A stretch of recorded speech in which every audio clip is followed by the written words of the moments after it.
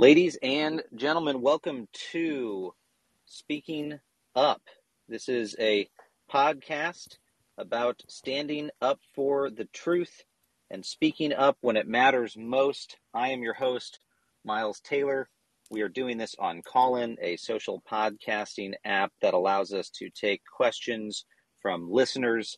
I want to get right into it today because we have a great guest with us. Michael Abramowitz runs Freedom House, which is really the world's premier organization for tracking democracy's vital signs and also staying on the lookout against authoritarian threats. Freedom House is based in Washington, D.C., but its presence is felt all around the world, where its insight, analysis, and work is really focused on preventing democratic backsliding. Excited to talk to Michael today. There are a lot of things that are very relevant to his space in the headlines at the moment and that we see across the world. Michael, welcome to the program. Great to have. Thanks for having me, Miles. I want to ask you just right out of the gate, you all produce every single year a report called Freedom in the World. It's sort of the seminal report in the so-called pro-democracy space for assessing how we're doing. I mean, frankly, it's democracy's report card around the world. I wonder if you'll give us a snapshot from this year's report that came out relatively recently. How are we looking? Is democracy on fire and taking over the globe, or is it a five-alarm fire that we're dealing with? No, it's not a good situation for democracy, and thank you again for having me, Miles. You know, we've been tracking this issue for close to 50 years. We're sort of like, I always like to say, the Michelin guide for democracy, and we look at every country in the world and also a number of territories as well. And we started this report in 1973 at another dark time for democracy. We had the Iron Curtain separated East from West, and a lot of good things happened after that period that we tracked in our report. We had the fall of the Berlin Wall, we had the collapse of the Soviet Empire, we had the collapse of dictatorships in Latin America and Africa and elsewhere around the world, and really a lot of progress, what some have called the third democratic wave. And that lasted until about 15 years ago. And starting about 15 years ago, we have tracked pretty much every year a steady decline in political rights, a steady decline in civil liberties all over the world. So we've had what we've called a global democratic recession for about 16 years. Our report that came out just 2 months ago, it actually came out on the day of the Russian invasion of Ukraine, which probably was a sign of something. But last year was a terrible year for democracy. We had the Taliban take over in Afghanistan. We had a military coup in Myanmar. You had a lot of bad things happening around the world. And you also had democracies themselves continuing an erosion in their vitality and in terms of their strength. So you kind of have two trends. You have democracy eroding and authoritarian on the rise. And it's really kind of a toxic stew. I'm going to take us somewhat academic here for a moment. You and I both know Francis Fukuyama. He's a noted scholar. Around the turn of the century, around the year 2000, Francis came out with an article that he turned into a book called The End of History and the Last Man. But his concept in The End of History was basically that the world is inevitably headed towards universal freedom. Everyone's going to become a democracy, and the reason history is going to be over is the whole story of human history is basically fights between freedom and autocracy and different governments and regime change and war. And once everyone's a democracy, they'll stop fighting each other. There'll be no more war. It'll be peace. And so history will be over, right? It's a very rosy, idealistic thesis. I think Francis has repudiated some of his own thesis. And it's not so clear that the world is just going to become free and that we're inevitably headed towards the peaceful future. Why is that? If you had to pin it on, one or two key factors, what happened in the past 20 years that we seem to have pivoted away from this really hopeful trajectory towards the full spread of democracy around the planet? Well, it's a great question. And let me just say one word in defense of Frank. He's actually on the board of Freedom House, and he actually gave a talk to the board a couple of weeks ago about a new book that he has, and I think Frank feels I'd let him speak for himself that he may have been misinterpreted, but the fact is, I do think that there was a lot of hope around the time of the fall of the Berlin Wall, and people thought, as you said, that democracy was kind of the ascendant form of government that would take over. And I still, by the way, fundamentally agree with what Winston Churchill once said, which is that democracy is a terrible form of government, but it's better than all the others. Still, really, the only reasonable system for protecting human freedom and protecting our prosperity. I really believe that, even though we're going through a hard time right now. There are a number of reasons that you could say why democracy is kind of on its back foot right now. I think, and we can talk about a number of them. I think one thing that's a real issue is that, to some extent, democracy has not really delivered in the last 10 to 15 years, I think, for people. I think you look at our own country and you look at the failure to deal with issues like climate change, immigration, criminal justice, all the issues that we care about in our country. There's political gridlock, there's polarization. Democracy does not look like a system that is really effectively solving the problems of our country, and that's also happening around the world. So we have to really lose a sense of complacency and really try harder to make democracy work. Well, when you're looking around the world right now, Mike, what's the biggest red flag at the moment? I mean, if there is one country that you suspect will fan the flames of the spread of authoritarianism and increase the democratic recession, who is it? I mean, Russia's really top of mind at the moment because of what's happening in Ukraine, but is it really the Russians? Well, let me say this. I think in the short term, it's clearly the Russians. I think democracy is on the front lines. It's at stake in Ukraine right now. Ukraine is, according to Freedom House scores, a partly free country, essentially a democracy, but a struggling democracy. But really, for the last 15 years, it has made itself very clear, the people of Ukraine, rather, have made themselves very clear that they want to be a democracy. They do not want to be under the influence of Russia. And having a lively democracy on his border is something that Vladimir Putin could not abide, and therefore he invaded Ukraine. I think it's as simple as that. So I do think that democracy is on the front line in Ukraine right now. But going to your point, Miles, I do think that the big issue, the country that I think we worry about the most at Freedom House would be China. China is a much more dynamic, robust country than Russia, much more economically vital.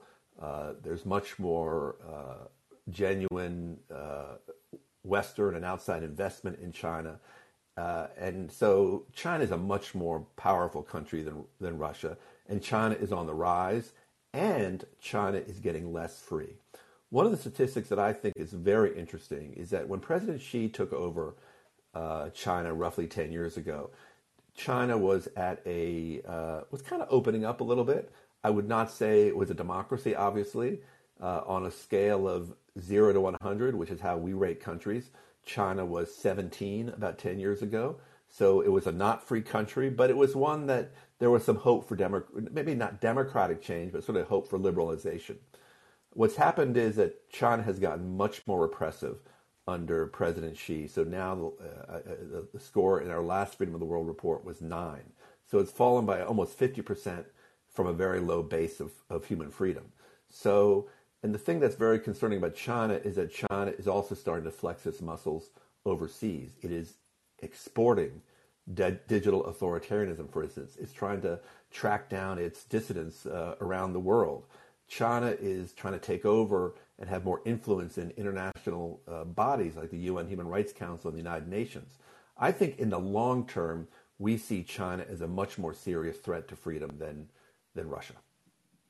Last week, Mike, we had Rob Mahoney on, who runs the Committee to Protect Journalists, and we were talking about some of these threats.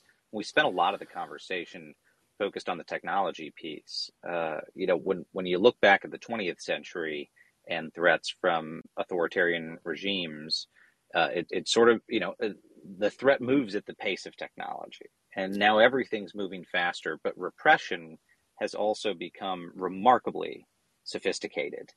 the Chinese, for instance, are weaponizing artificial intelligence in ways that I think most people absolutely do not understand because it's unseen. You know, every piece of data you might submit, if you're traveling to China, every movement you might make on the street that's captured by a CCTV camera, these things all get rapidly integrated so that they can do not just retroactive tracking of their citizens and visitors and adversaries, but really genuinely real-time tracking and analysis on foes. That makes it exceptionally hard for people to organize against the regime. It seems like the Chinese government, not just in country, but around the world, is now able to lay these sort of digital tripwires that help them know right away whether there's dissent, whether there's someone criticizing them, and to snuff that out. First, I guess my question is, how do you contend with that? How do you contend with a nation state threat against free expression that's so pervasive, but at the same time unseen? Well, there's no question that what you're saying is correct, Miles. Before I came to Freedom House, I worked. Well, I was first a journalist, and then I worked for about 8 years at the U.S. Holocaust Museum. So I really spent a lot of time thinking about what happened to Nazi Germany in the 1930s. And I think one of the things that you're really reminded about in the current environment is how lucky we were that Hitler didn't have control of the internet or social media in the 1930s. We are just 100 years later, we're in a completely different information space where really the promise of technology, which had seemed to be so liberating 10 years ago, has really become much darker. And the bad guys seem to have much more ability to kind of, as you say, weaponize the internet to attack their enemies, to surveil their enemies, to keep tabs on their dissidents. I think about Bill Clinton. Bill Clinton, when China, 15 or 20 years ago, he was famously quoted. I'm not going to get the quote exactly right, but it's basically right. He said, "Hey, good luck to China. There's no way they're going to be able to control the internet because that's going to be like nailing Jello to the wall." Well, lo and behold, we've had the great Chinese firewall, 2 million censors who basically are spending every waking hour preventing the Chinese people from getting accurate, unpropagandistic information on the internet. So the bad guys have really been able to take advantage of the openness of the internet, and it's a real challenge for democracies like the United States and others. The Olympics this year, I want to ask you about what ended up happening, because the Chinese hosted the Olympic Games, and these are really powerful moments for countries to display themselves to the world. I mean, folks like you and me and many of our listeners are really attentive readers of the news, or people who are really worried about the state of democracy around the world. But by and large, most people aren't, right? Most people are going about their day, and the few moments that they have to think about other countries and their impact on the trajectory of the world and things like human freedom is when they see them in popular moments, in pop culture, in sports competitions. And there was a lot of discussion, frankly, for years in the lead up to these most recent Olympic Games, that they were an opportunity to shine a light on China's human rights abuses and to sound the alarm about the encroachment of authoritarianism. That didn't really seem to happen. It seemed like largely the Chinese, held and executed a pretty normal Olympic Games. Would you agree with that? And was it a missed opportunity to draw the world's attention to the darker side of this rising power? I think the picture is a little bit more mixed than you suggest. I think first of all, it was a disgrace that the Olympics were held in a country that has been credibly accused of genocidal acts in Xinjiang province, that has basically taken away all freedom against their treaty obligations in Hong Kong, that represses its own people, inside on the mainland. So the fact that the International Olympic Committee basically ignored that and gave the Olympics to China is a disgrace. I think the first thing you have to say is the fault lies with the International Olympic Committee.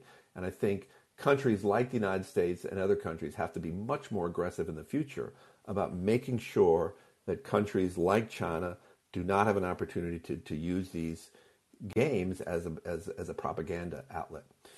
I will say, and I can't say that I study this in depth, but I have a feeling that the Olympics were not quite as successful as President Xi wanted. It did draw a fair amount of attention to the problems in Xinjiang province and the other human rights violations. The United States refused to send an official delegation from the government. That's different. I was covering President Bush in 2008. I went with President Bush to the Olympics, and that was a time of great hope and optimism. And I think President Bush, in retrospect, it might have been a mistake. I think he credibly thought that he could encourage democratic and human rights progress in China, and he actually spoke out on behalf of religious freedom when he was there.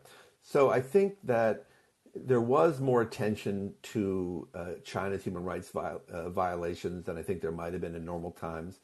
Is it perfect? Obviously, no. And I think, but one of the problems is that many people don't want to penalize the athletes, and so I think there was a kind of ambivalence about how hard to push for a boycott. I wish we had not had the Olympics there. I wish we had not sent a delegation, but I think that debate is still a live one, and many countries are reluctant to punish athletes and take away their one opportunity to compete on the world stage.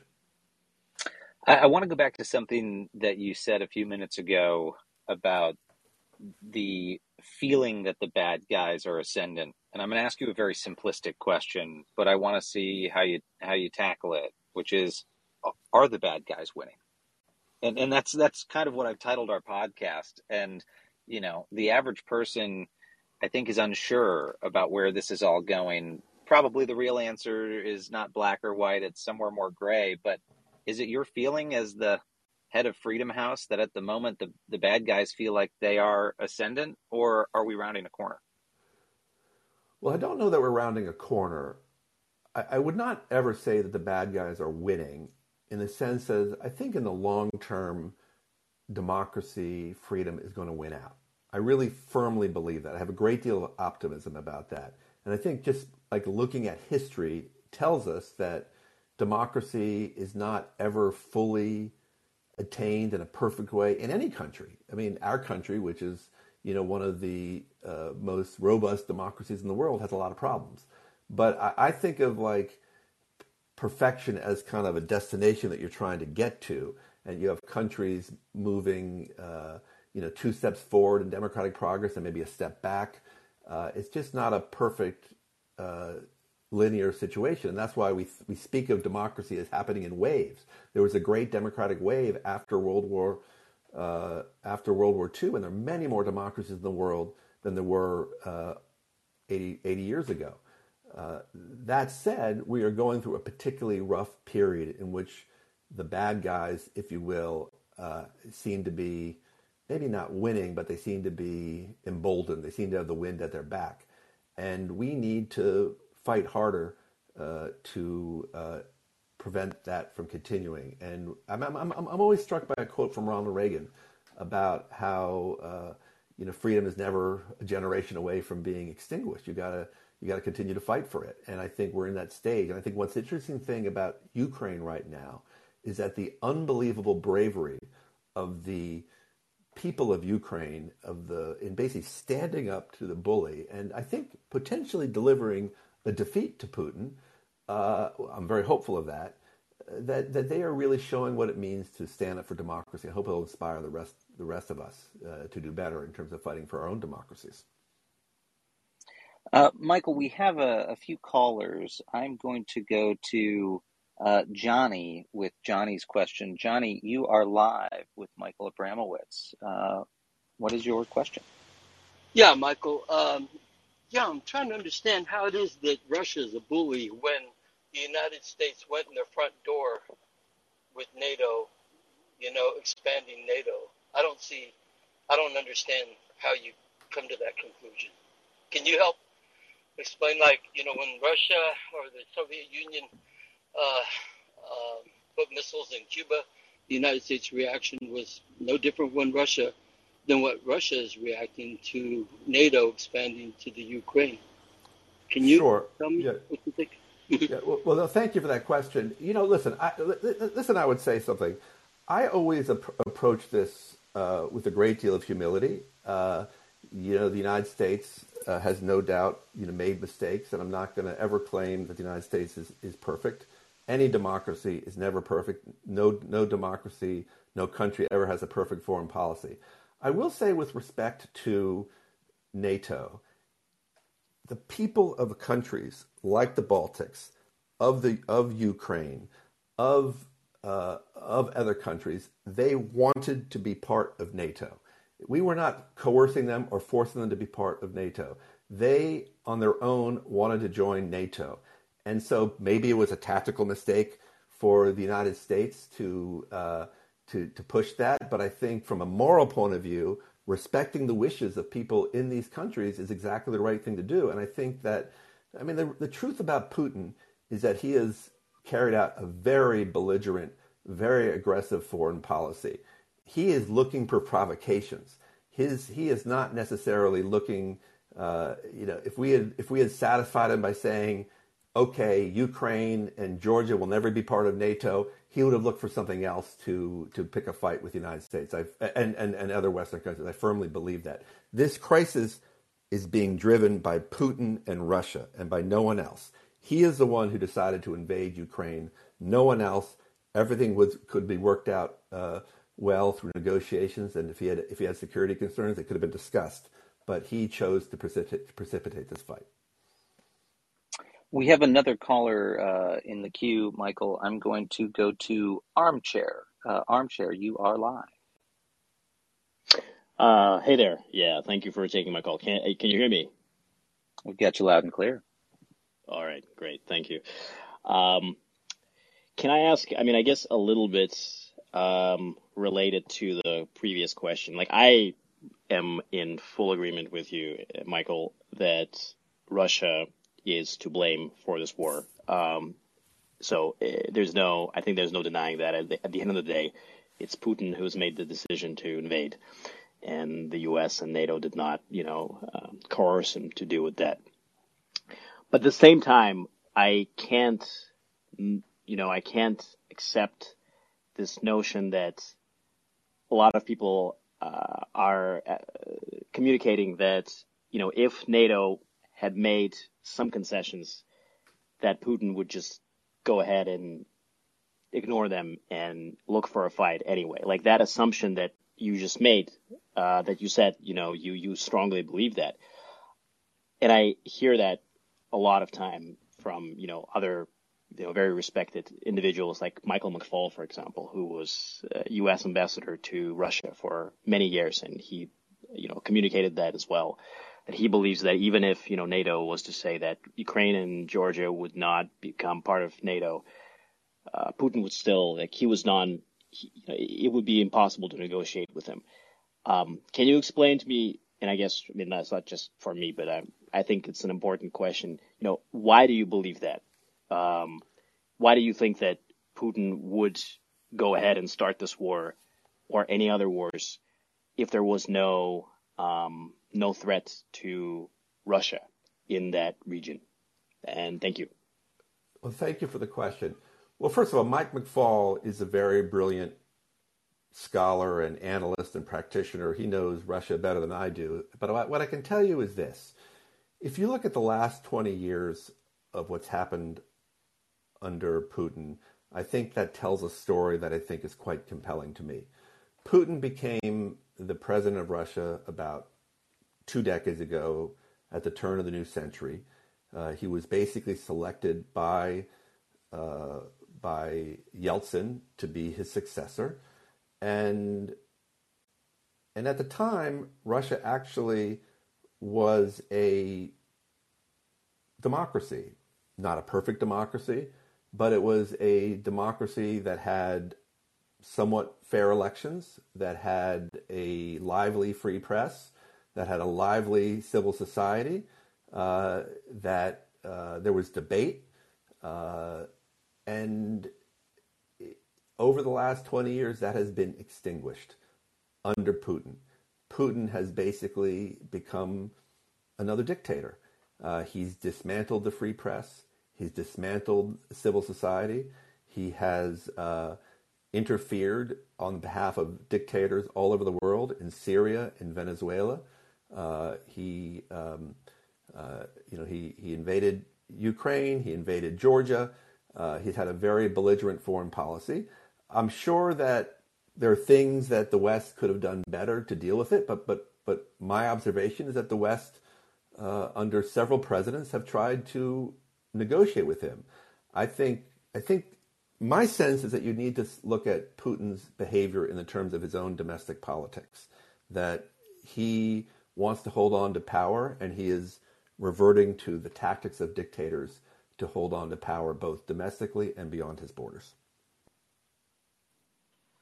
It's a really incisive response, Michael, and I wonder what your take is on the broader concept of, if we had negotiated with Putin, at the risk of sounding too reductionist, would it have been the if you give a mouse a cookie scenario?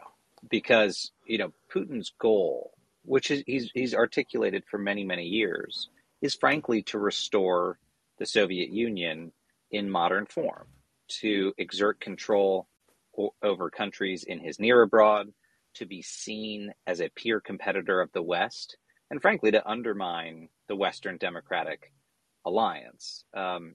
We saw the Russians actively engage in an effort to undermine America's presidential election, to try to throw the election in their favor. I mean, this is very brazen activity. Is it your assessment that, if we had, as a Western alliance, negotiated with Putin on Ukraine, and I don't know, let's say even, territory was ceded to him, would that have resolved it, or would we still see an aggressive Putin, even if it seems like there had been some short-term, deal? It's a question that I can't definitively answer, Miles. It requires, a level of 20/20 hindsight that I don't possess. It does strike me that over the last 20 years, there has been an effort to engage him and negotiate with him and bring him into the community of nations that just work peaceably with each other.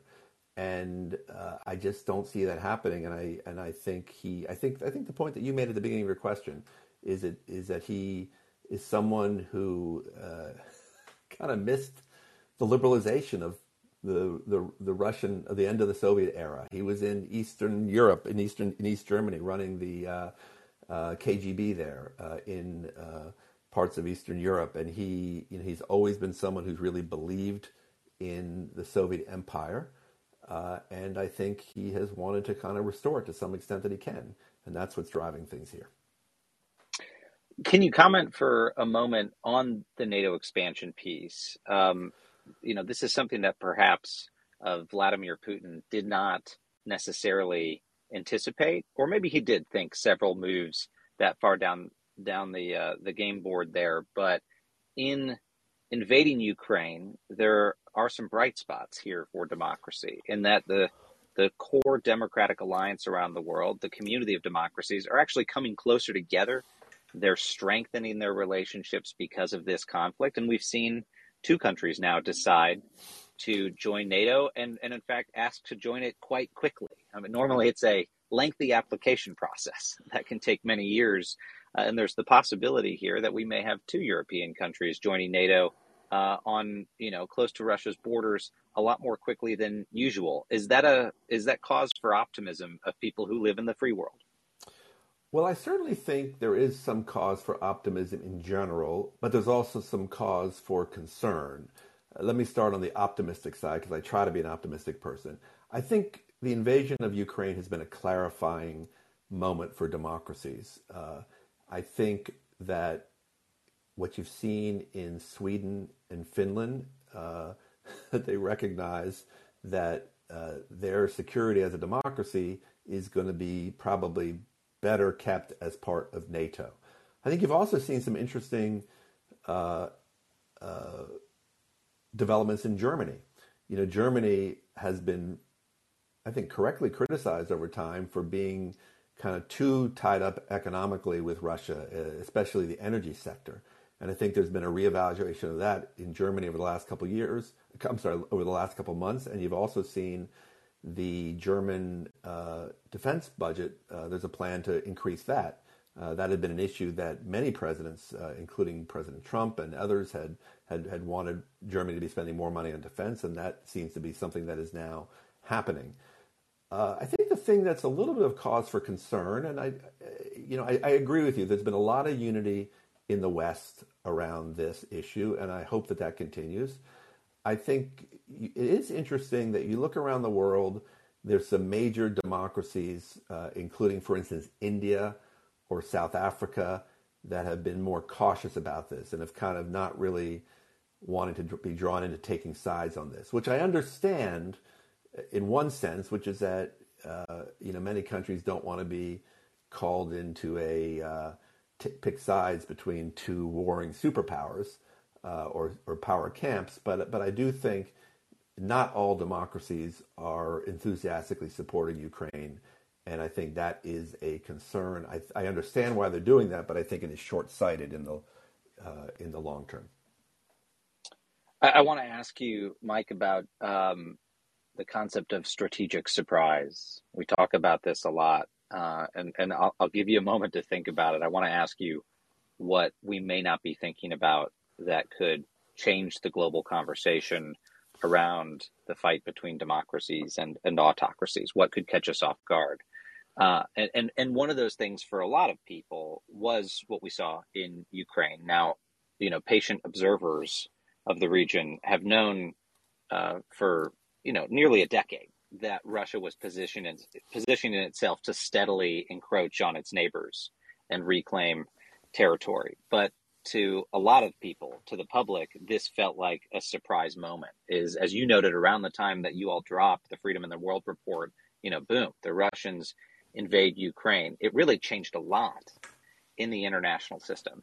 I wonder, as you monitor these global hotspots, as you're monitoring authoritarian regimes and democracies that are kind of on the fence or potentially backsliding, are there areas that you think are particularly at risk of catching us off guard and changing not just the global conversation around freedom and autocracy, but the direction of history itself? What could those flashpoints be, and what's top of mind for you when you look out at the horizon?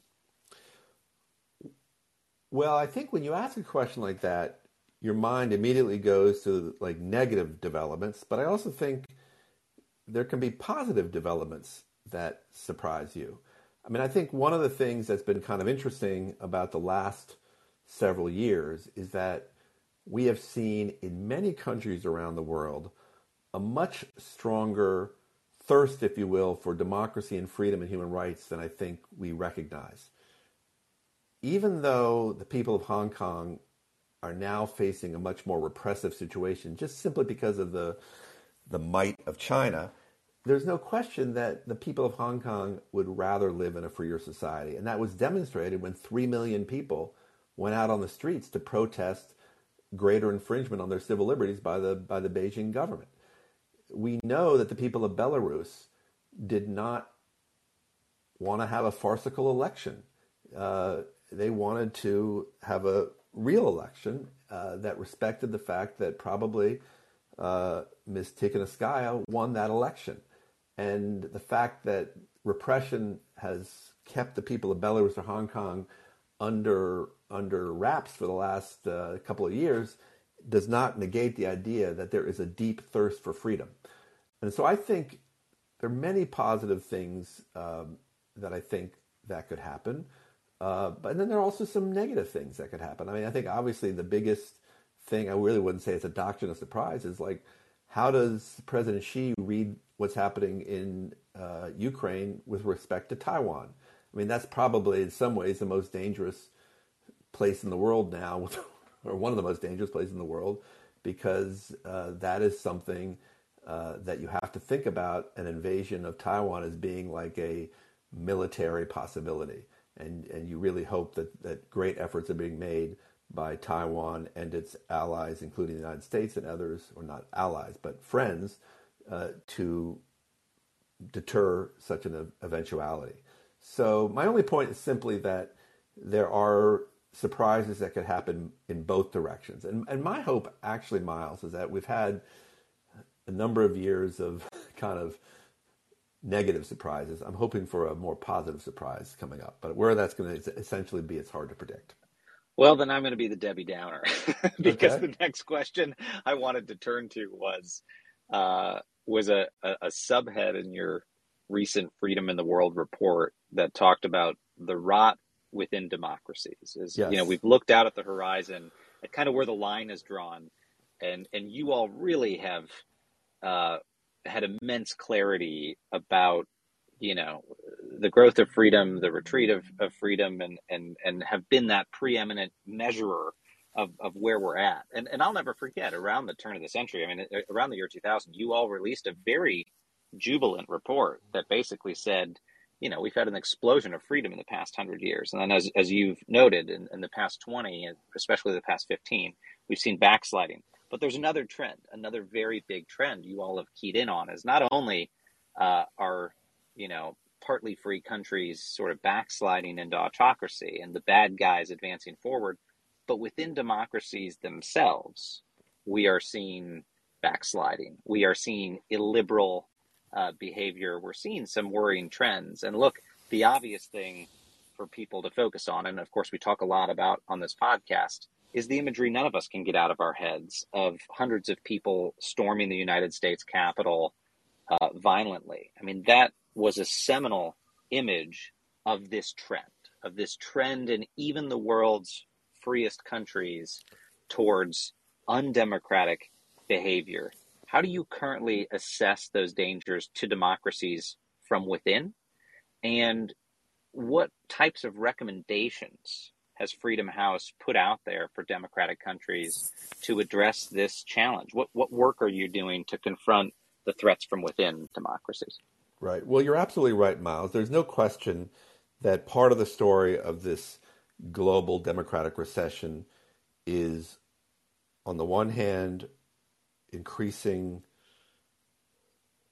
rise of authoritarian powers, and then the corollary, democracies being kind of on their back foot, eroding from things. And you've got a lot of examples of that. A big story would be, that doesn't get as much attention in the world, it would be India, the world's most populous democracy, which has had significant backsliding over the last number of years. Countries like Hungary and Poland in Eastern Europe. In our own hemisphere, of course, Venezuela, which 20 years ago or 25 years ago was a very vibrant democracy, and now is basically one of the least free countries in the world, and kind of almost a failed state, if you will. And then, of course, there's the United States, which across several administrations has definitely seen democratic erosion in our view, increasing political polarization, outsized influence of special interests on the political process, and many other things that you can point out to in our reports. And one of the things I'm very proud of being the president of Freedom House is that, we do not only look at other countries, we look at ourselves, and every year we have a very detailed report about kind of the state of democracy in our own country. Now, so there's no doubt we're worried, and I think the events of January 6th and the kind of the big lie kind of crystallized that, and we were very quite pointed in our criticism of that. I will say that I think I'm a fan of the United States, and I'm a booster of our future. And I think one of the things, if you look at U.S. history, is that we are a country that has great ideals, have not always lived up to them, have made very serious mistakes, of which the greatest is slavery and then Jim Crow and the repercussions of that, but there are other mistakes as well. But I think the thing which I really love about our country is it's very vital. It's very, there's a resilience to our democracy, and there are kind of antibodies that kick in, whether it's a free press or a strong judiciary, and other things. So it does feel like a difficult time now for U.S. democracy, but I do feel hopeful that we've been through worse in the past and we're going to get through this. But we can't take it for granted, and we have to fight hard to protect democracy and to protect democratic principles. Well, the last question I want to ask you then, Michael, is going to be on the back on the optimistic side. Are there success stories in the past few years that you think are really good examples around the world that give you some hope about the direction this is all headed, whether it's individual countries and notes of optimism or other trends that you're seeing in the space that you can assure people, hey, it's probably all going to be okay. Yeah. when you take stock, what gives you optimism? It's a great question, and I don't want to be Pollyannish here. There's no question that every year when we put out Freedom in the World, we're always looking for a couple of success stories. And honestly, for the last number of years, there's not been a great number of success stories. But let me just give you a couple things that I think about. First of all, Taiwan. Taiwan is like often seen as a geopolitical story. What's going to happen? Is China going to take it over? But Taiwan is a great democratic success story. This is a country that 30 years or so ago was essentially a military dictatorship, and now, according to Freedom House scores, is a very vibrant and lively democracy that's had peaceful transitions of power, and it does very well in the core indicators that we measure as part of Freedom in the World. And I think there's a story in Asia more generally that, in the 1970s, countries like South Korea were military dictatorships, as well as Taiwan, a number of other places. And so, the fact that Taiwan is now one of the freest countries in the world is one that really gives me hope. There's a country in Africa. It's a small country, but Malawi, where a couple of years ago there was an election that was very fraudulent, and the judiciary, an independent judiciary, threw out the election results because they said that was fraudulent, and there was a free and fair election, and that resulted in a peaceful transfer of power and kind of the real winner of the election taking office. So that kind of thing gives me hope. I would say the other thing that really gives me hope, Miles, is the fact that we work at Freedom House with hundreds of human rights defenders around the world. And this is actually a part of Freedom House that I think most people don't know about. People know about us for our reports, but what they don't know about us is that we are actually supporting, human rights defenders all over the world in places like Myanmar and Ethiopia and Sudan and Belarus and really all over the world. And we help them in many different ways. We take the point of view that they are the ones who know best what they need to do to try to fight for human rights in their own countries, but we want to be supportive of them. And I think just working with people like that gives me a great deal of inspiration. I could close with just like one example. We've become friendly over the years with Vladimir Kara-Murza, who is a very brave Russian dissident. He's been actually kind of living in Northern Virginia and going back and forth between Russia and Northern Virginia over the last several years. He has been an ally of Boris Nemtsov, who had been murdered in Russia under murky circumstances right near the Kremlin. And Vladimir, just around the time of the invasion of Ukraine, went back to Russia and began speaking out against what had happened there. And he's now been thrown into jail and facing a very lengthy lifetime, a very lengthy time in prison. And people like that are so brave. He knew that he was taking great risk, and he was willing to go back and fight for democracy in his own country. I do believe that one day Russia will be free, and it'll be because people like Vladimir stood up for their rights and hopefully rallied and inspired the rest of us to do more to fight for our rights. Well, Michael, I think that's a really poignant note to end it on. It's a particularly difficult time and environment to engage in open dissent, but at Freedom House, you all are big champions of exactly that. So I want to thank you for joining the program. Thank you for the extraordinary work that Freedom House does. Michael Abramowitz, president of Freedom House. We really look forward to following your work. Really appreciate the opportunity to talk about these issues, Miles, and good luck with the podcast and all the other work you're doing. All right. Thank you. And great to have everyone join us today. If you're free this Friday, come be a part of the conversation with me and Craig Snyder, former Chief of Staff to Republican Senator Arlen Specter, who will talk about the results we are seeing from the primaries in Pennsylvania. We look forward to seeing you on Friday, and thank you for listening.